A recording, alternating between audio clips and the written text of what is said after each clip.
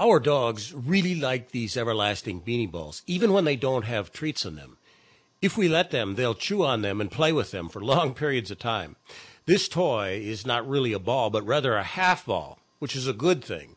It doesn't take off and roll across the room with the dog at high-speed pursuit.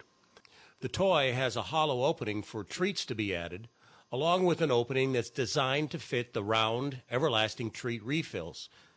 These refills are good for puppies, small dogs, or dogs that don't have a crazy food drive.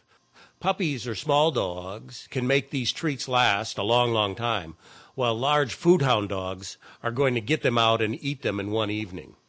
We often use a trail mix of treats in these balls. We will add larger treats that don't come out very easily, along with smaller treats that come out rather quickly.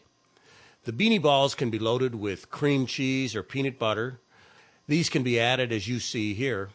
When we load the treats with cream cheese, we make sure that we give them these toys in their dog crates so they don't make such a mess on the floor.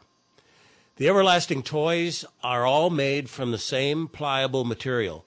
They seem to last forever. Their name fits the material. We've used these kinds of toys in our kennel for years. I just found one of the treat balls that's been in one of our dog yards for over 3 years. This toy has been chewed on by I don't know how many adult dogs, and while it's a little discolored, it's just as pliable as it was the day we put it out there.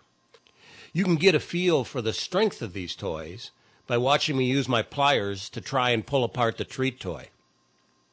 These toys are 100% dishwasher safe.